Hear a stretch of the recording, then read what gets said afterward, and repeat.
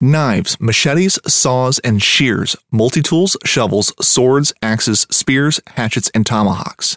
If it cuts, snips, slices, or chops, Midway USA has it. Find great gift ideas in our huge selection of pocket knives and other everyday carry folding knives. Make a statement or create a family legacy with one of our top-of-the-line hunting knives. We've got a great selection of manual and electric sharpeners too. For just about everything for the outdoors, check out midwayusa.com. And welcome back. Yes, welcome back. Welcome back to the Outdoor Drive Podcast. Welcome back. Welcome back. Welcome back. Should probably keep our day jobs. Yeah, I think you're right. Yeah, I should definitely keep our day jobs. Well, this is your boy Trev and Steven. And we are chilling. A little bit of that lockdown therapy. Yeah, dude, this quarantine shit is getting absolutely fucking ridiculous. Of course, in podcast land, this will be done and over with by now, fingers crossed. Yeah, hopefully. I mean, Trump said we'll be back to Easter Sunday, man. Easter Sunday. Right. Not going to happen, man. That's more dangerous than it is anything, in my opinion. But my opinion doesn't fucking matter, so who cares? Yeah, nobody's paying us the way they're paying them. Of course, he's not getting paid, but everyone else is. I mean, to be honest, the one good thing about the quarantine is that our fishing season opened wicked early. Which, dude, you got to walk me through that. You guys have an established date for times you can go fish trout? What the fuck?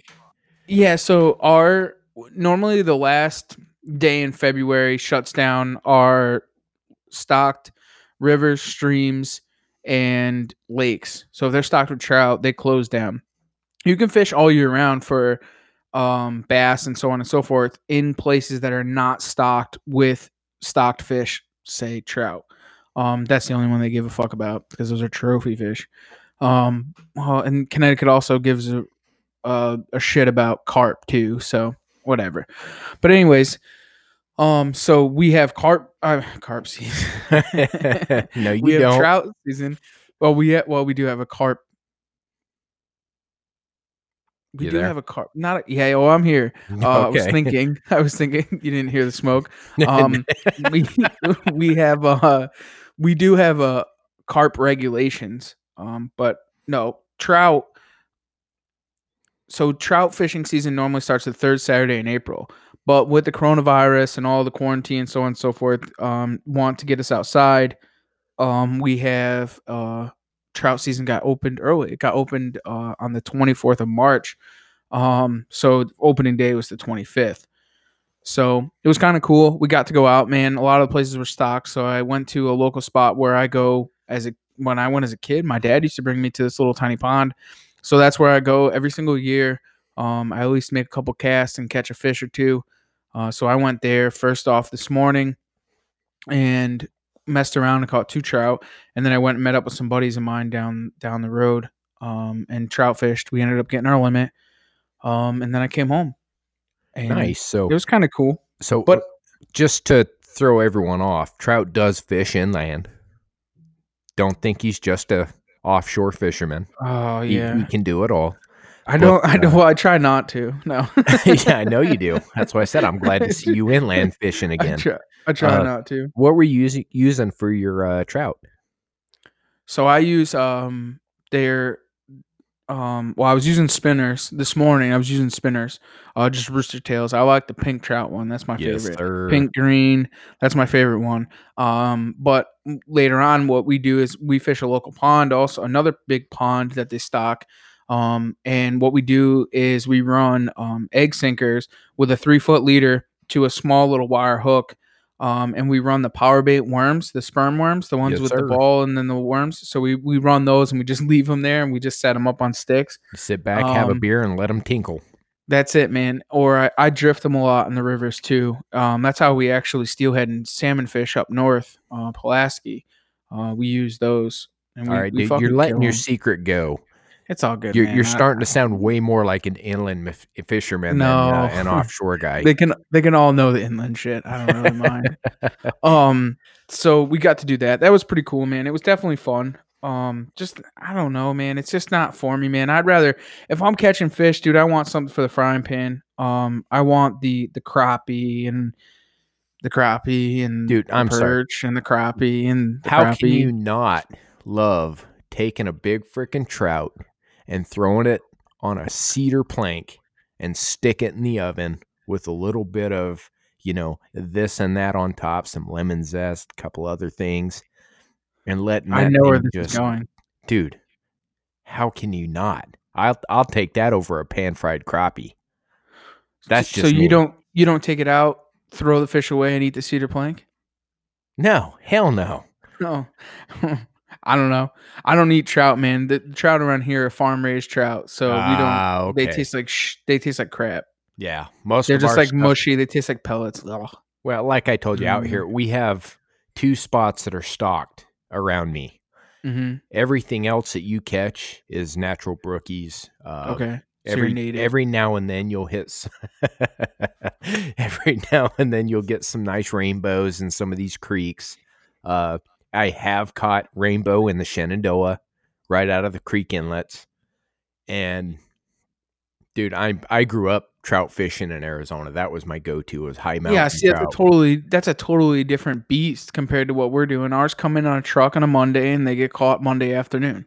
And they I taste like crap. I can follow that logic. I really can. I mean, if I'm gonna do any type of trout fishing, I mean, they're not gonna be edible, but they're 9 inch, under 9 inch native trout fishing in a lot of the little creeks.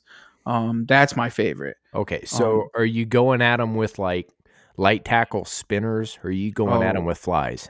no, tiny, tiny, tiny, like trout magnets, tiny, tiny little things. I mean, these things are tiny, 6, 7, 8, 9 inches. I mean, they're not very big. Native trout are tiny. Um, Okay, but so I wouldn't. The we had stockies. a we had a show a few weeks back. I believe you were at the show up there your way, and there was a tactic that was thrown out. Did you try that? No, you know what? And I'm kind of, you know what? That really upsets me, to be honest with you, because I wanted to have Matt back on with the Mealy Master, dude. Exactly. I would love to have him back on and explain it. And the way that we set this up was for him to come on before opening day of trout season. But trout season got opened early, and we weren't able to have Matt back on. And I'm a little upset about it, but soon we will make sure to have Matt on, and we'll talk it when it's relevant time, probably around Easter. So we will have Matt on, I promise you, and he will talk being a Mealy Master. All right. Well, we can definitely work with that because when I find a good creek that I can test that. So usually I run flies in creeks, but I really want to try that because sometimes fly fishing in these creeks out here in Mhm. Virginia is thick and you're doing a lot of rollover casts and things like that. And it's a pain in the ass. S- So I'm gonna just throw a wrench right in this conversation real quick because I want to go back to just talking about the fact of being able to go outside quarantine and the COVID-19, so on and so forth. I never understood this, and I'm so glad to see this. And I think it's the greatest thing that ever happened was the COVID-19. I know it's fucked up to say, and I get it, and I understand it, and I'm No, I'm sorry. with you. Don't feel bad, man. Don't apologize for shit. But people, I had this conversation with Caddy Cowboy. You guys might not know who he is. Some of you will, some of you won't. But Caddy Cowboy is a good friend of mine. He's my neighbor, roommate, best friend. In the past, was my roommate. So we were talking the other day, and he was like, "Dude," he goes, "I don't understand how the whole family." Is on the couch playing on their phone, so on and so forth. They get locked down, they're in quarantine, can't go anywhere, and now everyone's out walking on trails. Yeah. So it's polar opposite of what it's been in the past. So Dude, now people are outside doing more things you than they know who have in put the it past. best? Running on that line, you know who put this best? Out of everyone Hmm. I've heard through this whole ordeal? G. Oh, Motherfucking modern assassin. right. That dude put out a post and in his last podcast flat out said this is a be careful what you wish for a moment. Exactly. You wish you had time to read a book. You wish you had more time with the kids. You wish you had more time to do shit around the house. He wasn't lying. All these people who've been bitching, nobody's doing shit, or they're out doing things that they never do. Mm-hmm. So, mad props for G for calling that out. Yeah, It's for true. sure. Well, man, you know what? Speaking of, I really wish that we get the guest on. Wait, did props spur this? Yeah. Wait, so you mean like we have somebody with a little bit of say-so on the stage, a little bit of presence? Uh-huh. A guy who may have gone over and done some very unique hunting in the Middle East in some of the toughest places that people are afraid to go? Uh-huh. All right, I'm sold. All right, but before we get too crazy and too carried away, I want to thank a couple of people who make this possible. Good call. I want to thank Mock from Nor'easter Game Calls, nor'eastergamecalls.com. Get them in close. Check them out. The new turkey pot calls, the Prospector series. There you go. You nailed it. Boom, I'm boom. so proud of you. Boom, boom, bang, bang. Gonna So get that money maker. Get out there, strike them up. That's it, man. We got those hybrids, half burl wood, half acrylic, with glass. Check those out. nor'eastergamecalls.com. Second person that we need to thank is Broadside Camo. Old Scott Shearer, that Ascender Camo series made for the tree saddle hunter, made for tree stands hunter. And turkey season is upon us. We are rolling deep. Look at that Versalite series. It's the only series you can get that's going to cover you in hardwoods and in the greens. We also have a promo code coming very, very soon. Waiting for technology to catch up with our times. It'll be out by the time this airs. For sure. So we'll definitely have a promo code for that. Make sure you get that. And just a hint on that is if you buy something, you may be getting a little something extra on the side. That's it, man. That's our promo code. Speaking of promo code, Outdoor Drive 10. Use that for Ethics Archery. Gonna Your fire adult them arrows. That's it, man. So check them out. Big Hoss, give them a holler, give them a call. Get yourself some inserts, outserts, spinning inserts, you name it, they got it. Make that arrow right. And then speaking of making stuff right, who else? I think I'm gonna jillify my bow with some of them wicked twisted bowstrings. That's right, man. Definitely 100%. That's who I would have make my bowstrings. Speaking of going on that note with Jill, check her out at traderjans.com. Yes, sir. traderjans.com. www.traderjans.com. You can check her out. She's actually shipping out with the tough times now, man. Support your local businesses. Help them out. They helped out all your sports teams. They've helped out you throughout the entire way. Help her out. Go to traderjans.com and buy something. And regardless, support your local bow shops. For sure. Start here. For sure. And also with that, she is also doing a special right now with her bowstrings. If you prepay for yours March 24th through April 7th, free shipping on all web orders for your local customers, I will take 15% off of your order. So if you're local to the area, she's going to take 15 off. If you're not and you order it online, you will get free shipping. So that's huge. Sweet, man. That's definitely badass. So go and help them out. Help out Nor'easter Game Calls, Ethics Archery, Broadside Camo, and Trader Jan's. And nobody needs them more than this time. Bam. Were you ready to roll, man? Yeah, dude. I am ready to get my man on the phone. All right. Well, I think the show should start because we got an actor on today. Nice shot.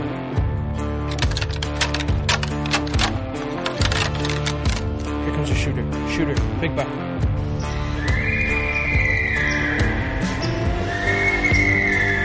Stacked.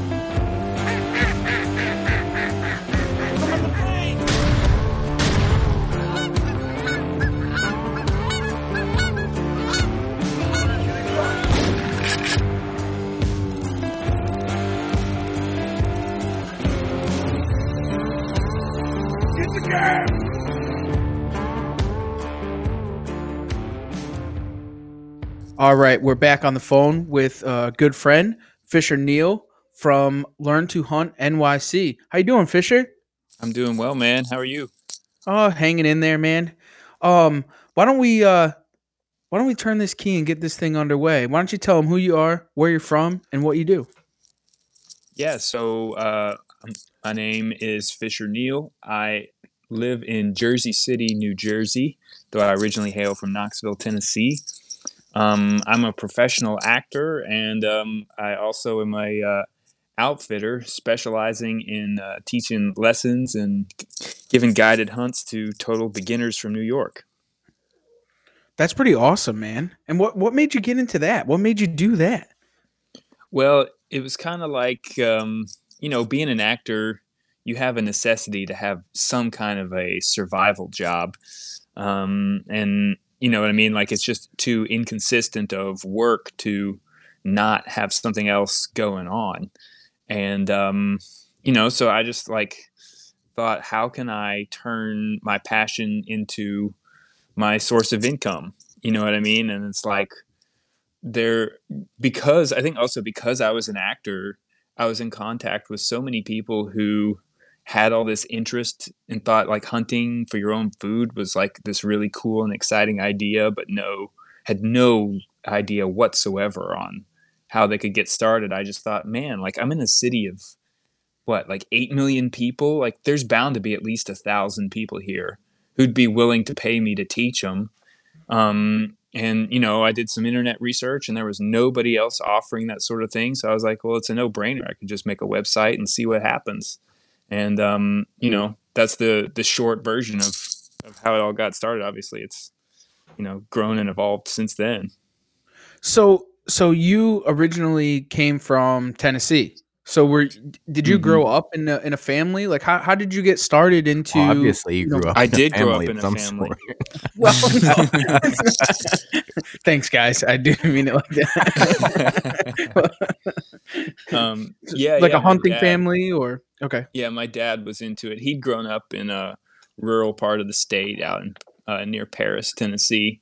And so, by the time I was born, he was addicted hunter of a number of species. And so, I was born into hunting. It was like something I loved and was passionate about since I was probably 5 years old. Do you know what I mean? Like I was going Yeah. along with my dad on dove hunts and then deer hunts. And then I took hunter red when I was 10. It was, passion from a super early age. And then I got into acting in high school, and that led me to I went to the Yale master's program for acting, and in Connecticut. And then after that, you kind of like need to go to a major center like New York or LA to have a chance for your career to really launch, and to be a big time career. Yeah, here in Connecticut, you're not going to get that. No. You have so when you had gotten obviously in Tennessee there's a ton of hunting resources. Then you came up to Connecticut, there's a little bit, and then you went to New York City where there was nothing. Well, yes and no, man. I mean, that's what I always thought, like I was thinking from the minute I decided that like acting was a thing I wanted to do as a career, I was like, well, I know I'll eventually need to move like to New York City, and then there's no way in hell I'll be able to hunt, at least not on a regular basis. I was like, I guess it'll be relegated to like when I go home for the holidays or something. But while I was in school, I did a ton of research, trying to find public land. And this is before OnX existed. So I was like on the New York Fish and Game website and the New Jersey Fish and Game website, and then getting on Google Maps and like, how far is a drive from Queens to this location? How far is a drive from Brooklyn to that location? And, figuring out where the heck public land was, And I eventually figured out that in New Jersey, if I position myself in Jersey City, that like within an hour drive of Jersey City, there were, dozens of properties ranging from 50 to 10,000 acres that, were open to public hunting. And, that's a distance that's within a day's drive. You know what I mean? Like you don't have to, it's a long drive in the morning, but it's not like impossible. Right. So, and it actually turns out that like, in a bizarre way, like the deer hunting in New Jersey in these like dense areas is actually better than the deer hunting in East Tennessee where I grew up. So you're more like in the urban areas. You're doing the urban projects, doing that kind of hunting. I'm doing everything I can, man. I mean, this past fall, I took, I don't know, like 40 or 50 people out deer and turkey hunting, and we killed, That's awesome. 26, I think. You know what I mean? So I need to hunt a lot of different places to harvest that number of animals because obviously I'm putting pressure on public land where other people are also putting pressure. So yeah, I've got some spots that are in tight to neighborhoods. In a couple rare circumstances, I've been able to get permission to hunt people's backyards. But there's also lots of little public lands that are adjacent to those types of areas and they just have dense deer populations as a result. But I'm also hunting in the agricultural areas and in the mountainous areas. I've only really found one mountainous area that has a ton of deer. Most of the more mountain areas are, they're more sparsely populated with deer, so I don't concentrate my effort there. But yeah, man, I mean, there's a lot of people everywhere you go, even in the rural areas. But there's a ton of deer. You know what I So mean? how long has this project, or not project, but your business you've been guiding, doing this? Yeah, And yeah.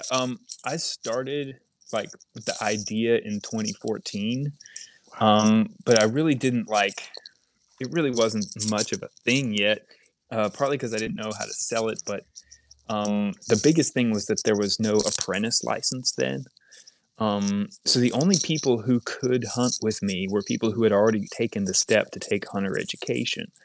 Um, and the thing that I would find is like I would get fairly regular emails from people or even phone calls from people interested in trying it out, but it was always like, uh, you know, in the middle of hunting season and they wanted to try it out like in a week or two.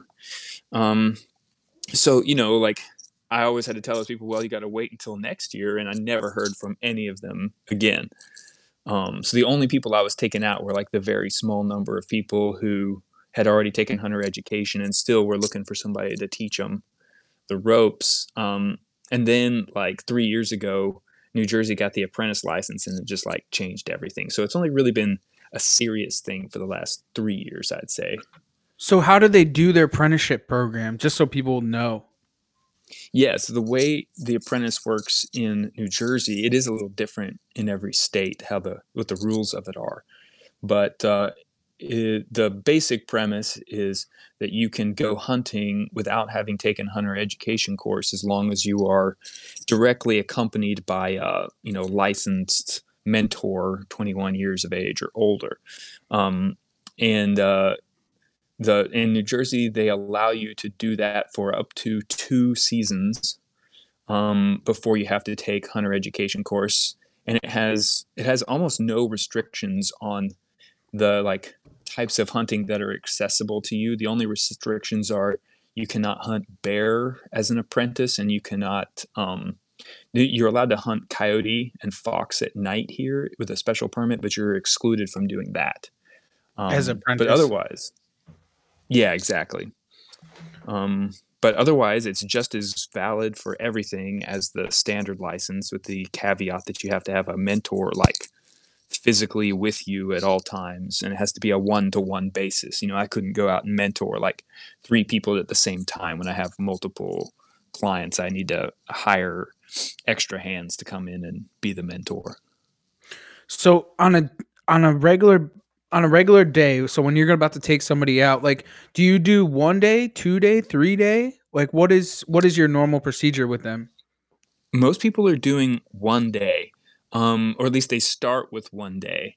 It's an interesting thing that I found, and I've realized like partly why I'm getting that business and not necessarily traditional outfitters, because traditional outfitters are all offering like 3 day, 4 day, 7 day packages.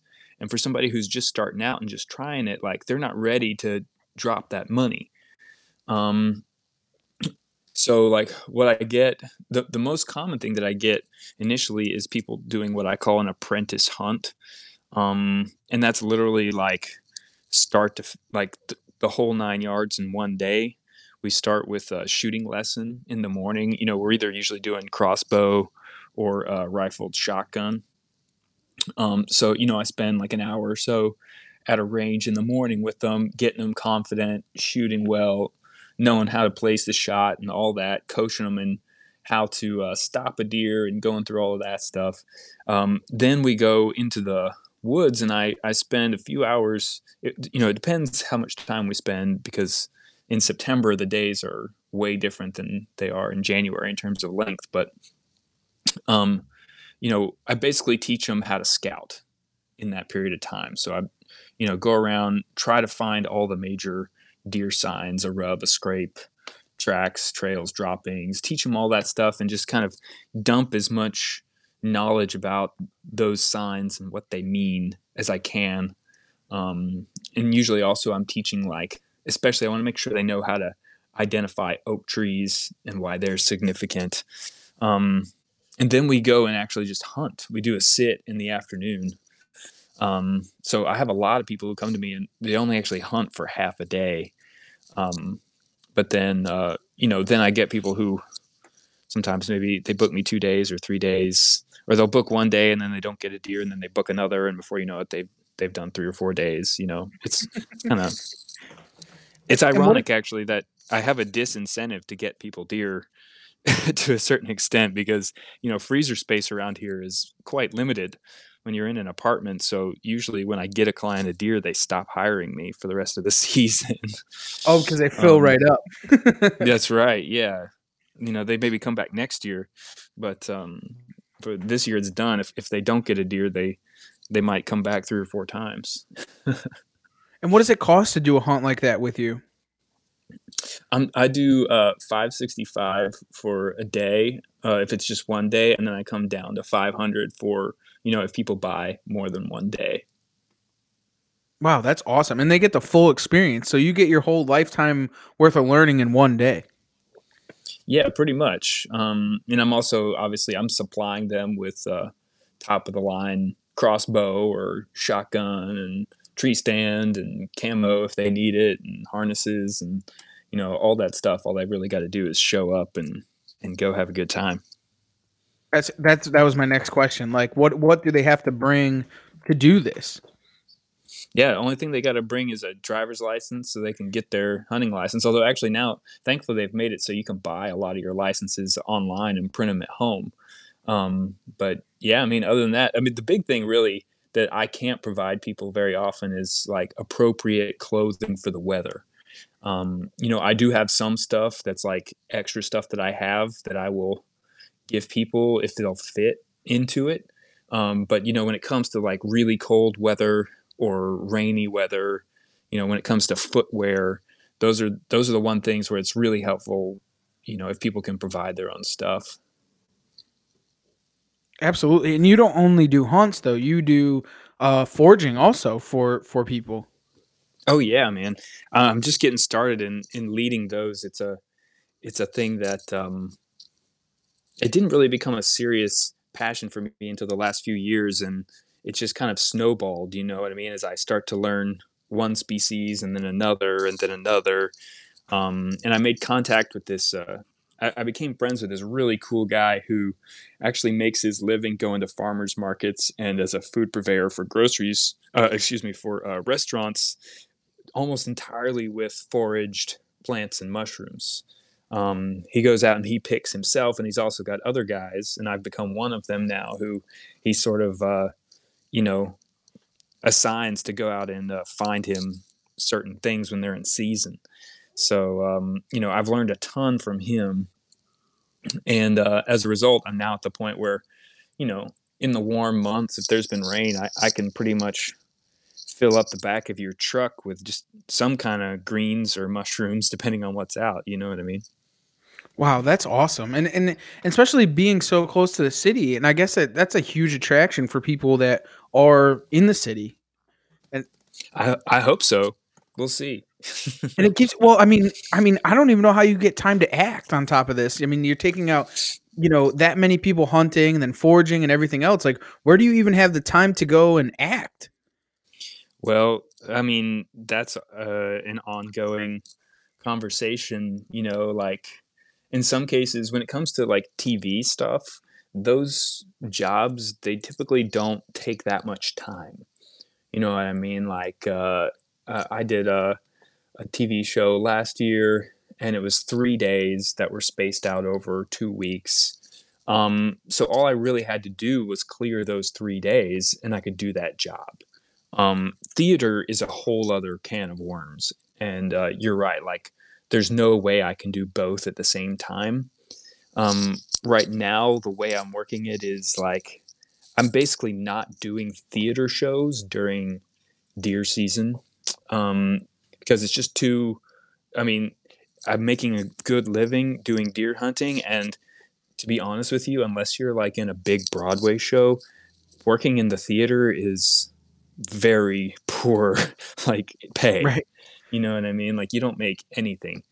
So it's I'm kind of like talking like $500 a podcasting. week. You're doing it because you're passionate about it, but it doesn't pay, right? Yeah, you're Okay. passionate about it, and in the case of like, in some cases, you know, the reason why you're doing it is for visibility, to elevate your profile, and that would be like doing an off Broadway play. Um, because there are a number of very prestigious off Broadway theaters, some of which actually have decent pay now. Um, but it ranges from very poor to average, to moderate pay. Um, if you can get a large role in one of those productions, it has the potential to really like blow up your career. If you're in this like hot show and a big role that makes a splash, like all of a sudden now the Broadway producers want to have you in their show. Now all the TV shows want to have you as a guest.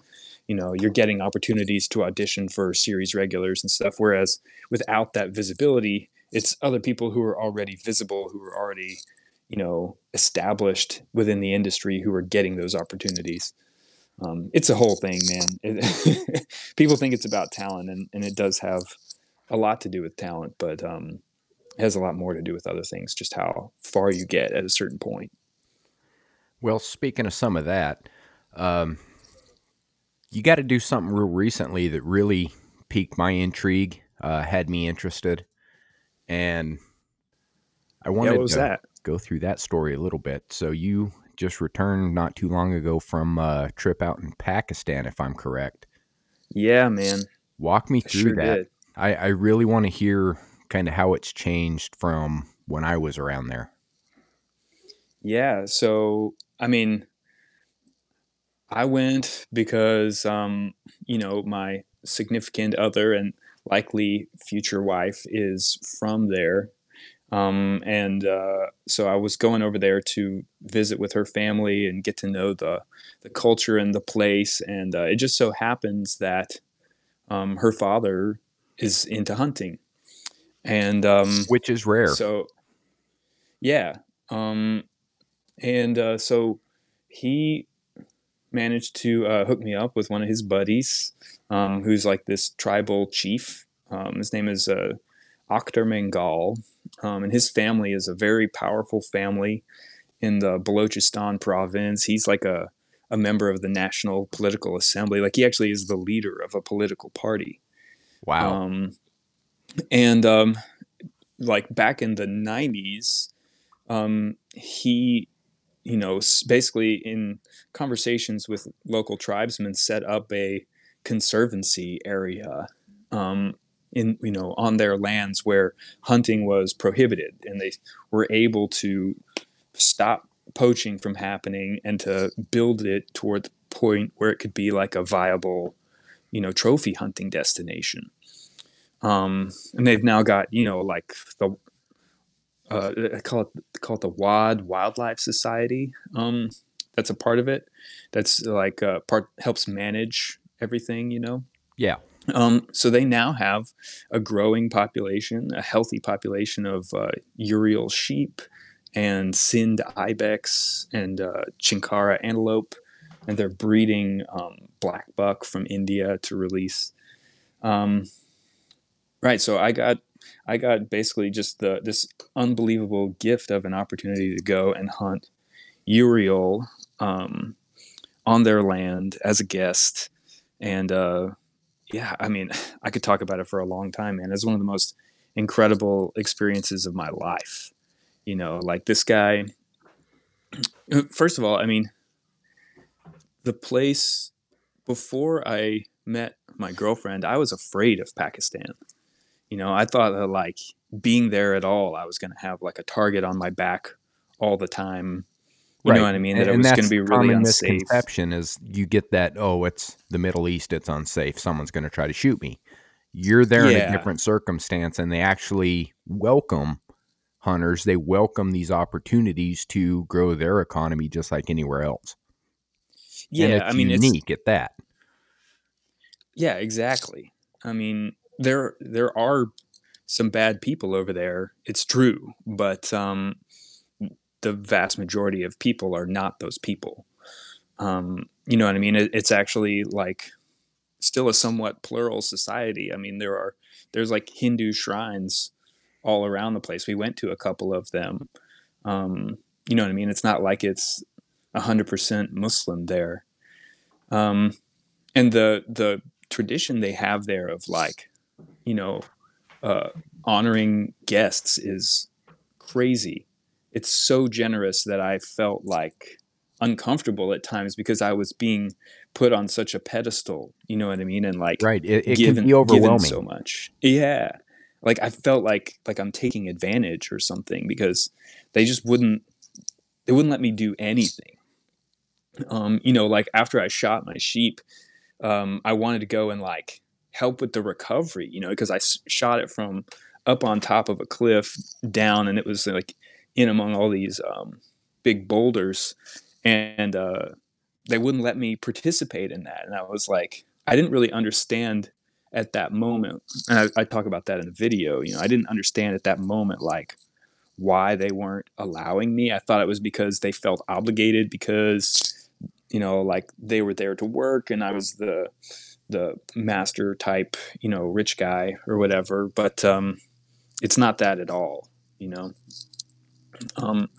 that sort of thing like played out again and again. Like at the end of the trip, I didn't get any film of this, but at the end of the trip, I went waterfowl hunting in the Indus River Valley. A different friend of his. Kidding. Yeah, dude. That's awesome. He said it was a really slow day. We killed like 20 coots. It was all coots for the most part. They hadn't gotten their puddle ducks in yet. But and that was a totally different experience too, because instead of being like out on the trip it was like me with just helpers. This was like 8 high status men who were all buddies and hunting together. They had a whole crew of like 10 people playing support.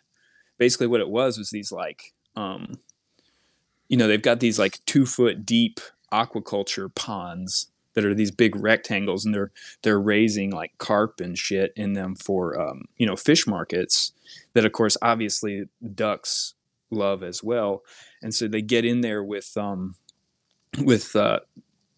they look like little handmade canoes, that sit low in the water, and 2 shooters in the front and a guy pushing and a guy picking up birds and spotting them in the back. And so like 4 different boats of that with 8 shooters went pushing back and forth through all these reeds, flushing ducks. Anyway, the reason I brought that whole thing up is just because my girlfriend's dad was in the boat with me, and he refused to shoot at anything. You know what I mean? I kept saying, all right, these ones, you shoot first, go shoot them. And he's like, no, you go. I don't think he even pulled the trigger the whole time we were out there. You know what I mean? Because he just wouldn't. Right. You're the guest. You get first dibs on everything. Yeah, exactly. It's a unique aspect that a lot of people don't understand. And you really touched on a piece that I'm going to say most people in the U.S. don't understand, that, we have our groups here, all our hunting buddies, we all get together, we go to camp. You're in Pakistan doing the same thing. They do it too. They're normal people. They're hunters. They like to get together at camp and have a good time too. It's Totally. worldwide. And you're one of the few people who've ever got to experience that in an area where, in the Western mentality, it doesn't exist. It does. It's legit. Where you got to go out there and waterfowl is unique. I mean, people don't get to go do that. And I've seen some of the flyway through there. It's impressive. So my hat's off to you, man. That's a heck of a good thing to do, to knock off in your lifetime. Yeah, it's amazing. I really I can't wait to go back and do it again. They all, all the guys on the duck hunt were like inviting me to come with them again. The guy whose land we hunted on, well, he insisted that I take all of the ducks. He was like, these are all a gift for you. Everything that everyone has shot today is a gift for you. And I actually was like, I don't know what to do with all these ducks, man. I'm leaving the country. It's hard to days. get that through the customs. I tried to, I actually told him, I was like, well, why don't I, now that they've been given to me, why don't I maybe I'll give them to these men who've been working for us? And he was like, no, why would you do that? It was clearly like he was offended, if I wasn't going to take them. So I ended up taking them, and then I gave them away later to other people. But yeah, he's like, no, you have to come back next year, and you come back and you stay for a month, and we're going to hunt everything. We're going to hunt partridge. We're going to hunt duck. We'll go up and we're going to hunt ibex. And I'm like, this is no kidding. Crazy. So you are a first on the show. I'll give you that. I've heard a lot of people laugh and joke about trying to marry into a family for hunting rights. I think you just stumbled into a gold mine that nobody's ever considered. Yeah. Congratulations. Yeah. Thank you. It's when my girlfriend listens to this, though, she's going to be mad. Well, we'll make it clear that was not the intentions behind it. It lined up that way naturally. It just worked out that way. Yeah, and that's how you want it. If it ain't natural, it's not meant to be. So congrats to her as well. So speaking of that, what does she think about you hunting? Is she supportive? She behind you? What's the situation? Oh yeah, I mean, I don't think that I could be in a serious relationship with someone who wasn't supportive. It's too big of a part of my life. So I mean, yeah, she's a big fan. She loves all the meat. We cook a lot, and we only cook with stuff that I've hunted or fished, or in some cases fish that has been given to us. But yeah, so she's a big fan. She's come out with me a couple of times and been a real good sport about it, but not really enjoyed it. Fair enough. She's she'll enjoy a hike on a trail, but bushwhacking and dealing with thorns and insects is just not, that's not fun for her. So, Gotcha. But no, she's fully on board and remarkably supportive of my hunting habit, for sure. Obviously, she just hooked you up with the best father-in-law in future. I know, right? So that's cool. I'm actually working on trying to set up a thing. They need more hunters to come, so that they can sell all the tags that they have. So I'm working on figuring out how to become an outfitter so that I can bring Americans over there to go on these hunts, as paying guests and stuff like that. I'm getting there, but it's a lot to figure out with how the to manage all the international logistics and communications and all of that. I can imagine that's going to be treacherous at the least, but I really want to follow along with that because that's awesome. I mean, that is, you hear about people doing it in Mexico and in Brazil and places like that, but you don't see too many people or hear of too many people over here in the U.S. that are becoming licensed guides to go over there. Mm-hmm. And that in itself is amazing.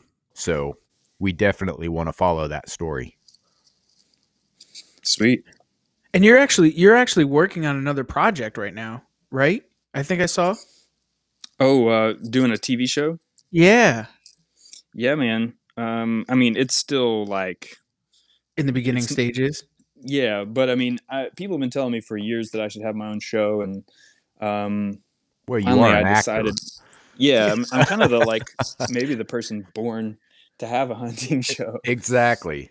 But I don't know. I hadn't really necessarily gotten fully behind the idea until in the last about a year ago is when I was finally convinced that this was a path that I should go down. And so I started.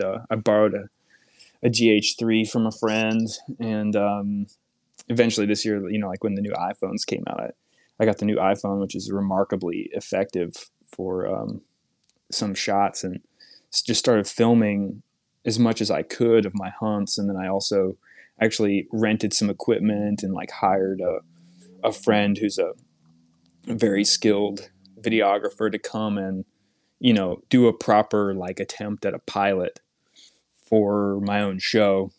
And I have a client who advised me. He's in the industry with a production company. He advised me that what I needed to do was make this sizzle reel that I could then use to pitch production companies, and then production companies, if I could get one excited about it, then maybe they would go around and pitch to channels, and it would have a real shot.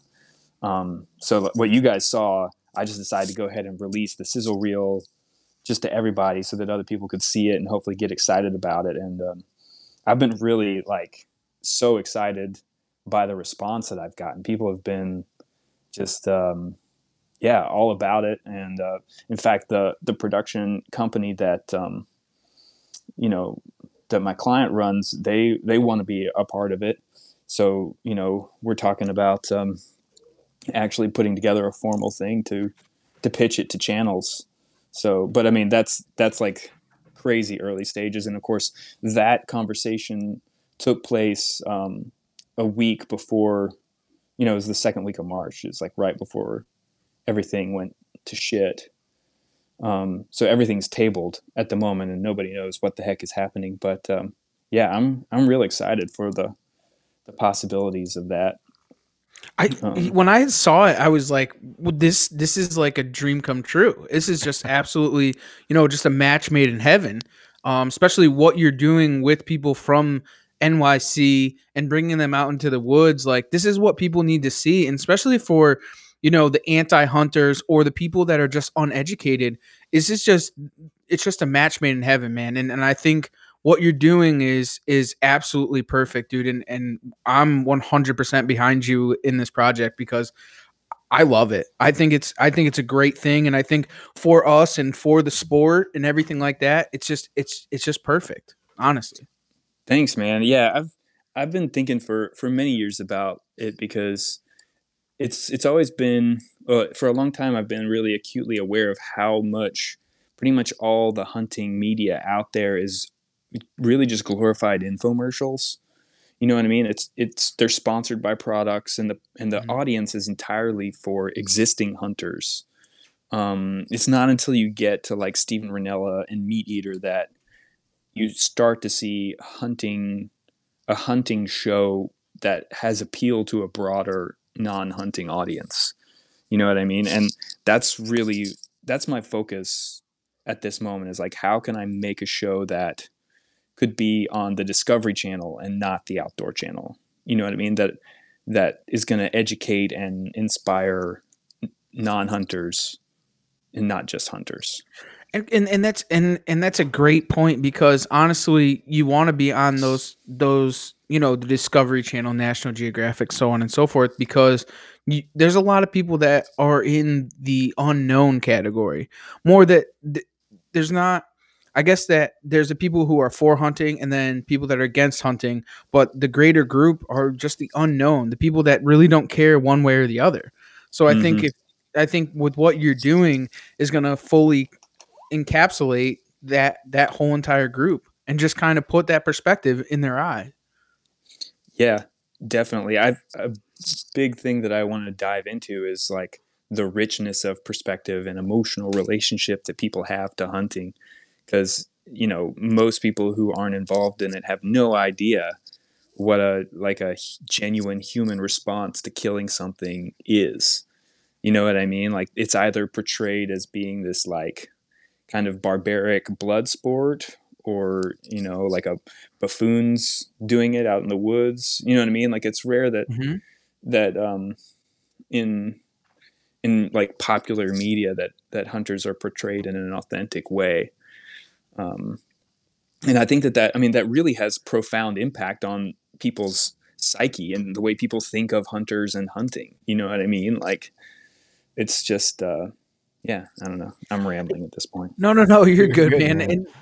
And and I guess like a lot of your clients that you take, I mean, are they people who, they've obviously never done it before, but do they just doing it because they want to educate themselves in it, or they're just unsure, or it's more of a curiosity thing, or I mean, where are I your mean, mostly it's people who are like all about the idea of getting their meat this way, who have adopted the point of view that hunting is a healthier and more like ethical and sustainable way to get meat than by buying it from, a mass factory in a grocery store. I think that's like generally the mindset that is bringing most people in right now, and that, in my perception, is largely coming from that really started for me with Michael Pollan several years ago. Wrote a book called The Omnivore's Dilemma.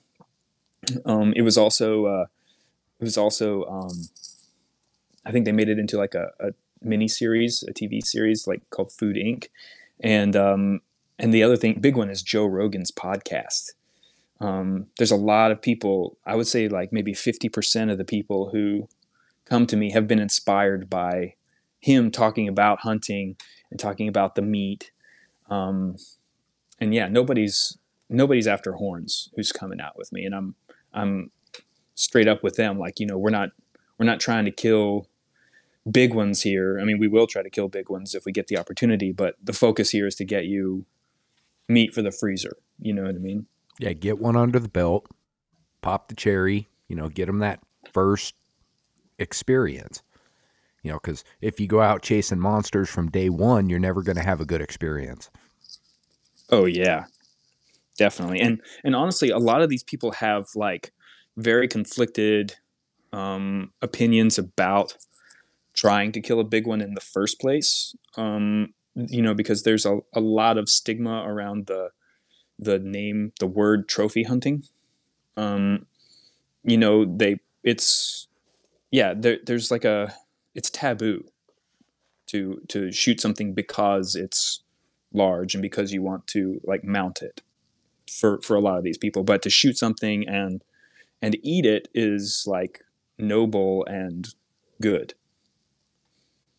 and that's what they want, is they just want to fill the freezer, and that they're doing it for all the right reasons at that point.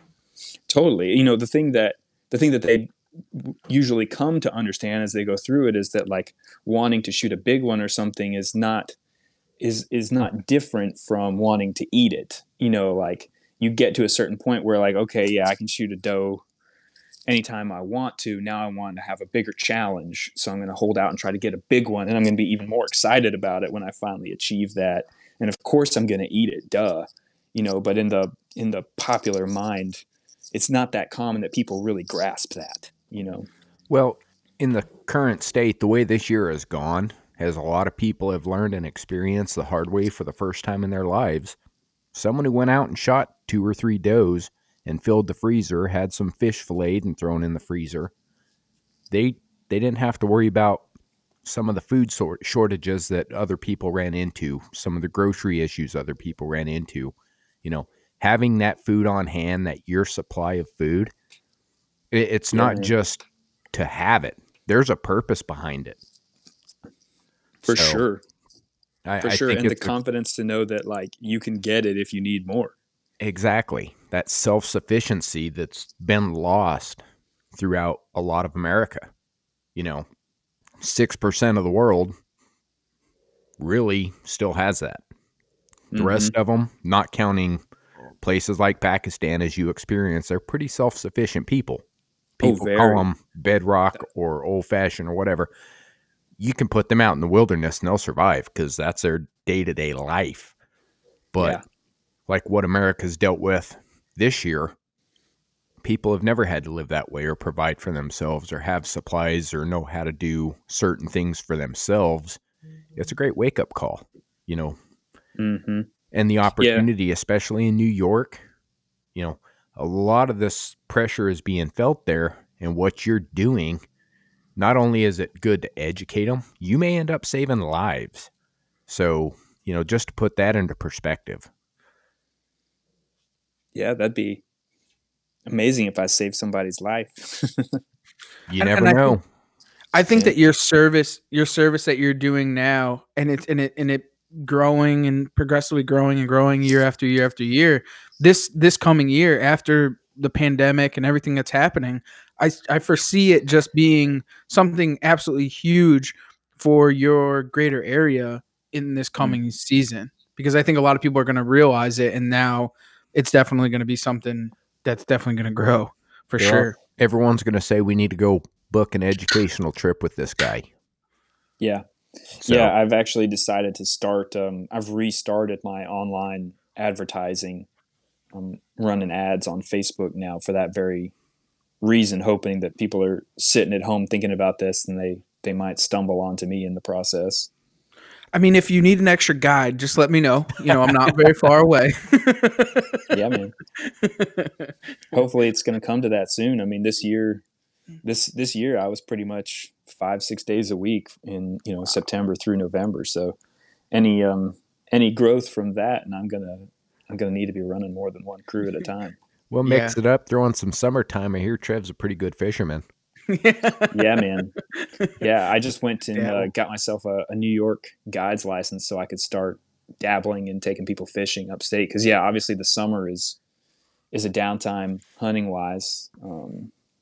Though I've done real well foraging. Last year I did great foraging, and I'll do even better this year if we have rain and assuming that there's demand in the restaurants and stuff again.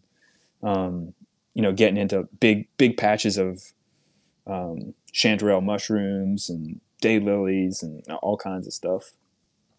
Do you find a lot of morels? I know on the website and stuff it has a bunch of pictures, but is that from your area, or is that more or less back home? No, it's all Jersey. I don't think I've ever found a morel in Tennessee, honestly. Really? It's not because they're not there. It's just because I didn't really know what I was doing yet. And I hadn't put in the miles. You got to put in a lot of miles to We call that find them. turkey season. Yeah. And you got to put it in at the right time.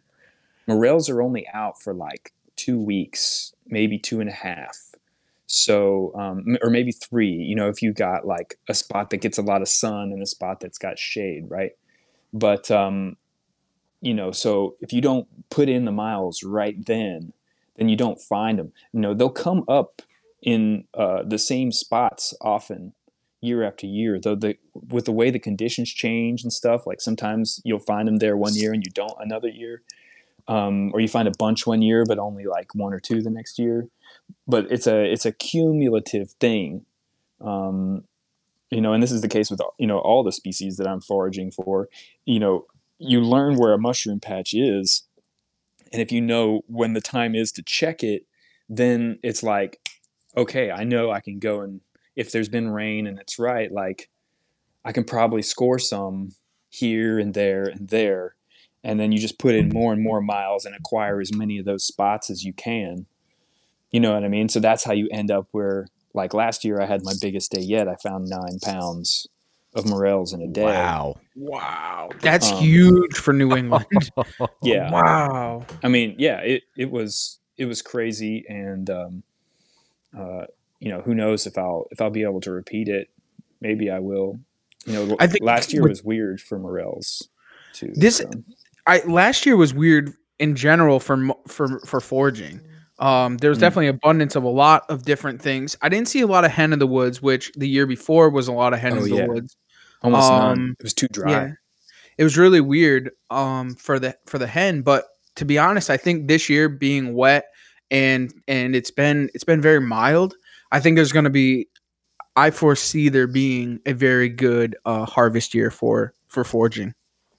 Yeah, the way things are going right now, I think you're right. We might start seeing things come out pretty early. They're already. I follow a morel group in Tennessee, and people are finding bunches of them down there right now. Yeah, Um, Georgia was the same way. hmm um, but what was I going to say? Oh yeah, I was going to talk about chanterelles because I got into a huge chanterelle patch this year, and it was really good until like mid June, and then we just stopped getting rain. We didn't get a good soaking rain from mid June until it must have been September. Like we would get like a shower here and there, but it's the kind of thing that like runs off and then steams off because it only showered for like a couple hours. And as a result, the mushrooms just quit. And they just disappeared. You couldn't find them anywhere. Yeah, they stopped fruiting. Yeah, and there were hardly any black trumpets. I've only found a couple of them, but my mentor Dan is like, it's around the same times and places as chanterelles, but he never found them really. You know what I mean? Like he's got spots where they come up, and it just didn't happen last year. Yeah, those two need a lot of moisture, and if they don't have it, same with hen. If it doesn't have a lot of moisture, it's just not there. They're Hmm. really tough Hmm. to find. The But hens are hopefully so this cool. I love hens, and they taste so darn good too. There's so Yeah, many recipes to go with them. And that's the same with chicken. I mean, chicken's one of my favorite mushrooms because you can do so many different things with it. You can saute it. I mean, you can bread it, fry it. I mean, you name it, you can do it with it. yeah. Um, You can find some big chickens too. Did you see that one I found last spring? I did. How many Dude, pounds was it? I don't remember. I A think what I lot. was actually able to sell ended up being like, 18 or something like that, or 20. But the whole thing before it was trimmed was like 28 pounds, I think. Holy crap. um, Isn't it you just end up with incredible? you know, Isn't it incredible when you walk up on something like that? It's just mind blowing to you. Um, yeah. like how big it can actually get. Like it's insane. I found one 2 years ago was 48 pounds of chicken. Jeez. How Yeah, it big was was just the his, mushroom? huh? How big Oh, was the mushroom? it was huge. I mean, it was. Thanks, Steve. It was 48 pounds. I had drove past it, and I don't know. There's a local forester here. I mean, a forager here, and he literally. I don't know how he didn't see it, and he's always driving around all throughout the woods and stuff. And we check normally the same areas, and I just saw a little tiny piece of it, and I drove up the lady's driveway, and I was going to ask her. I was like, "Hey, Oh, I would you remember mind this. getting rid of Yeah. this? You mind getting rid of this?" And she's like, "I don't even know what it is." And I'm like, "It's chicken in the woods." I said, "It's really healthy." She goes, "It's not poisonous. It's orange." And I'm like, "No, it's not poisonous." I said, "It's chicken in the woods." So I go over to it, and now I'm going around the stump, and I see it, and I'm like, "Holy shit. I can't believe how big this thing is." And it was 48 pounds I ended up harvesting of that one thing. And it's never come back. It's been two years, and it's never come back, and I don't know why. And it really bothers me because You ruined it, Yeah. man. I probably did. But I mean, No, there's you a proper didn't, way. man. No. You're picking the apples off a tree. Yeah, Right? no, I know, and I cut it properly. I know how to do it, so like I definitely cut it off properly. But for some reason, it just didn't come back. So I'm hoping maybe this year, if we get a little bit more moisture, and that was actually I found it in the fall.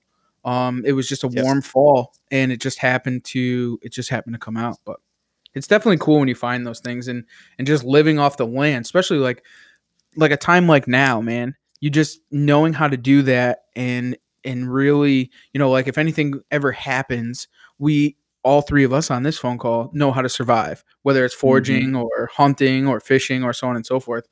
and it's really really important, man. So what you're teaching all these people is definitely it's huge, man. And you're doing something very very special. You should definitely pat Thanks, man. yourself on the back for that. Thanks, man. I think I will. You Yeah, You know definitely what else should. I got into recently is I've started canning. Really? Oh Yeah. yeah. Like I haven't done it for a little minute now, but like, yeah, I We got myself a die pressure hard can cooker here and every year. it's cool. Dude, Yeah. it's the ultimate way to build up your supplies. Yeah. You've never done it, Trev? No, I'm not a. I've never really got into it, man. Like I've done some pickling. Like I'll pickle some ramps, that I pick, or some. I'm mostly like like that chicken in the woods. I took some pieces of it and I actually dehydrated it and vacuum sealed it. But I've never really gotten to canning. What kind of things do you can? Well, I've done some jams where I've picked mulberries and raspberries, and made jams. I've also done like I like to take my turkey legs and thighs and slow cook them into making like pulled meat soups. Yep. So I've Oh, canned those. I also really like to make a venison bolognese sauce. And Now that you're talking. cans really well. It's nice and acidic, and I find that it's holding its flavor so much better that way than when I freeze it. Like when I freeze that stuff, it comes out. I just feel a little like funky and mhm. watery. You know what I mean? But Right. It doesn't compare to when you can it because it keeps that freshness locked in literally. It's Yeah. hard to explain. Yeah. Now my wife is a genie when it comes to putting stuff in a bottle. I'm not gonna lie. Really?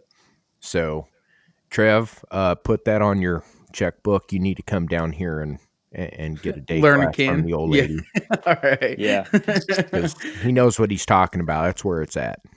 Now, Yeah. have you guys ever gotten to like you see they do it with venison? They do the venison canning. Have Oh, either yeah. of you guys done Yeah, that? I do it every year. I haven't And- done that. No, where you're just like canning meat instead of freezing it. Yep. And I- what is the process like for that? Because that's definitely something that like a lot of people I think would be very beneficial for them.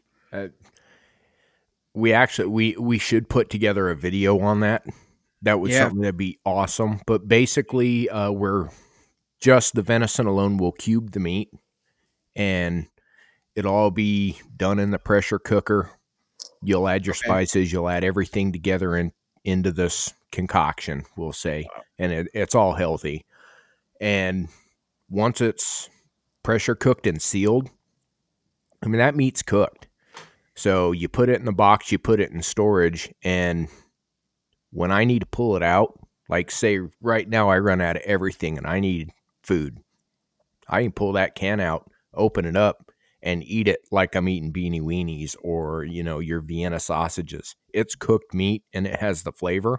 Or you can turn around and add it into a stew, or you can add it into whatever to do a nice hot meal out of. And it's just like the day you process the meat. It's great. Wow. It's crazy what you can do with canning and preserving. That's why I started doing it with the mushrooms, because you find so many mushrooms during the season. Yeah. And in dehydrating them, and then all you do is you just put them in like a big bowl of water and rehydrate them and use them. Yep. And they just So- take the way that they did before. One other thing, like if you like doing that with mushrooms, and say you're a hash brown fan, this is my go-to. I'm a huge fan of shredding up potatoes, dehydrating them, and turning around and using them for like hash browns. Are It you is- cooking them before you shred them? I am not. No, you're Well, shredding raw and then I've dehydrating. tried two ways. I've done throwing them in the oven and baking them, and then shredding them, then dehydrating. And I've tried raw and grating them and dehydrating them. I actually like the raw better. It holds the flavor better. Wow. I guess there's a whole world of canning that I need to open my eyes to, I guess, huh? Yeah, definitely. Jeez. So Definitely. Fisher, what do you got planned for this coming up season? You have anything big in the works or anything new or? Well, I mean, right now I'm just hoping and praying that I'm able to take people hunting during turkey season. You know what I mean? That like, so I'm a little worried about what my spring looks like, but for the fall, I'm excited and ready. There's not necessarily anything new unless this TV show pans out. If that happens, then yeah, I definitely got big stuff on the way. But just business as usual going forward. Do you have any planned trips for turkey hunting at this point? Any customers or Yeah, clients I've got coming a in? few customers. I got people who booked for the first week of the season. So I'm expecting that'll still be a thing. But, like technically with the way the social distancing, the rules, as I read them in New Jersey, like I could probably technically, like, giving someone a ride in my car would not be allowed. You know what I mean? Like they Okay. need to be in their own car transporting themselves. And then I guess as long as we stay 6 feet away from each other in the woods, then we're good. You know what I mean? But Right. Just go rent a truck, throw them in the truck bed. yeah, that's a good idea actually. I'm sure they won't mind. No, not So at all. I As loved long as riding in a truck bed when I was ain't a kid. illegal. Yeah. But I'm planning to go down to Tennessee. That season opens up next weekend. Oh, awesome. I So- may be down there myself. Oh, nice. I'm going to be around Nashville for, I don't know, probably like 3 or 4 days, and then go over to Knoxville for a day or so. My dad, the house that I grew up in, actually, I grew up on 4 acres, and like now it wasn't the case when I was a kid, but now there are deer and turkeys in our neighborhood. Wow. And there's a pretty good flock. And last year I killed a big tom right in my dad's backyard with a crossbow. So I'm gonna try and repeat that. So when you were Oh, saying yeah. there wasn't a lot of deer, Yeah, when I was a kid growing up, there were no deer in my neighborhood, but there's basically spread. There was one neighborhood in Knoxville that did have deer, and over the years they've just expanded from there, and now there's deer walking around right where I grew up. wow, that's cool. It is And cool. they had obviously you could have hunted there before. I used to hunt squirrels and stuff when my dad wasn't looking. But there wasn't anything else that you could really hunt. I mean, but yeah, I mean, if there had been deer, we could have hunted them for sure. It's 4 acres. There's plenty of space from the neighbors to bow hunt in there. So what you're saying is conservation has worked. Absolutely. There you go. Definitely has worked. So being on the outdoor drive, man, we got one question, and that one question is, what drives you outdoors? Ooh, what drives me outdoors, man? What keeps me indoors? Nothing. Except the For me, what coronavirus. drives me? That's right. What drives me outdoors is just a passion for being directly connected to my food. Wow, I like that. We haven't heard that one yet. That's very good. That's pretty direct. Yeah, that's true Yeah. meaning right there. That's right to the heart. I like it. I like that's the best way. It's the best way to get your food. It's the most fun and most rewarding, and I'll never stop. And it's the healthiest way, man. No preservatives, no additives, no nothing. I mean, it's straight from Mother Earth herself. Heck yeah. So where can everyone find you, man? I mean, they've all heard about you, but they don't know where to find you yet. Yeah, so the place where I'm most active is on Instagram. My handle is @huntingactor. It kind of rises and falls how active I am, but sometimes I'm real active. I give tips and talk about what I'm up to. And then if people are interested in hiring me and whatnot, then learntohuntnyc.com is the website. Awesome. That's pretty easy. Yeah. Yeah. And, I have contact info there. You can email me or call me or whatever. That's awesome. Are you on YouTube or anything like that? Video stuff or? I'm just now starting to put that stuff out there. Yeah, this video that I made from my trip to Pakistan is up on YouTube. But basically that and like one video that I made to put on my website is all my channel is right now. But yeah, I'm definitely planning to add to that. You know, I'm a kind of an idiot, and I didn't even mention this throughout the thing because we got so indulged in all the hunting and foraging and stuff. But what TV shows have you been on, or movies, or so on and so forth, so that people can kind of, paint the Oh face? yeah, Let them creep on you a little. Yeah, yeah. The stuff that you would know is the biggest one is Law and Order SVU. uh-huh. And that was probably my best TV role. I had 2 solid scenes in that one, and I've also You were in been the on Blind helicopter, right? Spot. I was, yeah. Yeah, I remember that fully. I was, and the I did Blind Spot show with Okay. the lady with all the tattoos. I played Oh, a yeah. hitman in that.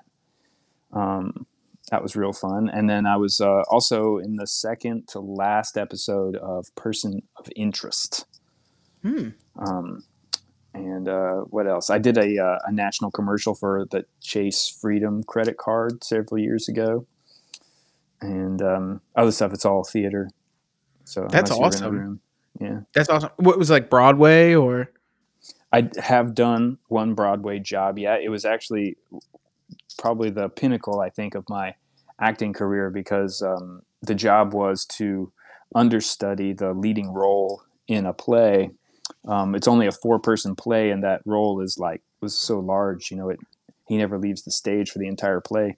And in the second to last week of the production run, I actually got to go on one night. So I, for one night, I was the star of a Broadway show. That's awesome. Yeah, That's sweet. yeah, Well- it was unforgettable. I could fill an hour talking about that experience. Yeah, I could only imagine, dude. That's got to be one of the craziest things in the world, especially something that you've built yourself up to. I mean, going to school for it and everything like that. Exactly, and man. Like as a then being kid, able to do it. a kid from Tennessee, like dreaming about Broadway, it really was like a genuine dream come true to have that night. Yeah. That's incredible. We'll go over that more on probably a part 2. Yeah, Because Heck yeah. for sure. Especially when the TV show comes out, man. Because I'm really looking forward to that, and I really hope that it takes off. And I mean, if there's anything that we can do on our end, I would be more than willing to help out. I'm trying Thanks, to be man. like one of the first guys to line up for this thing if he figures that out in Pakistan to go out and return there without body armor. Yeah. Oh, So, heck yeah. That, I can that- definitely get you over there for sure. The only question I have is how I want to set it up so that I can actually make money off of it. Exactly. Yeah. So, yeah, we'll definitely look into that. Well, Sweet, man. Fisher Neil, so everyone knows. And yes, that is correct. It's not Neil Fisher. That's right. Don't get it twisted. For I have being lots of fun anecdotes about that. yeah, that could be an episode in itself. Yeah. I just really want to tell you thank you for joining us, getting on the show. And you may be a professional actor and probably the only professional actor that's ever going to spend their time on our show. But in the outdoor world, you're real, you're legit. I mean, you're doing it in levels that people aren't doing it. So I just want to say thanks and keep pushing. And for everybody out there listening, follow this guy, follow his information, and just really do what you can do. If you're in the New York area, look him up, get in touch, and go learn something. And we want to thank you guys all for taking the ride right here on the Outdoor Drive.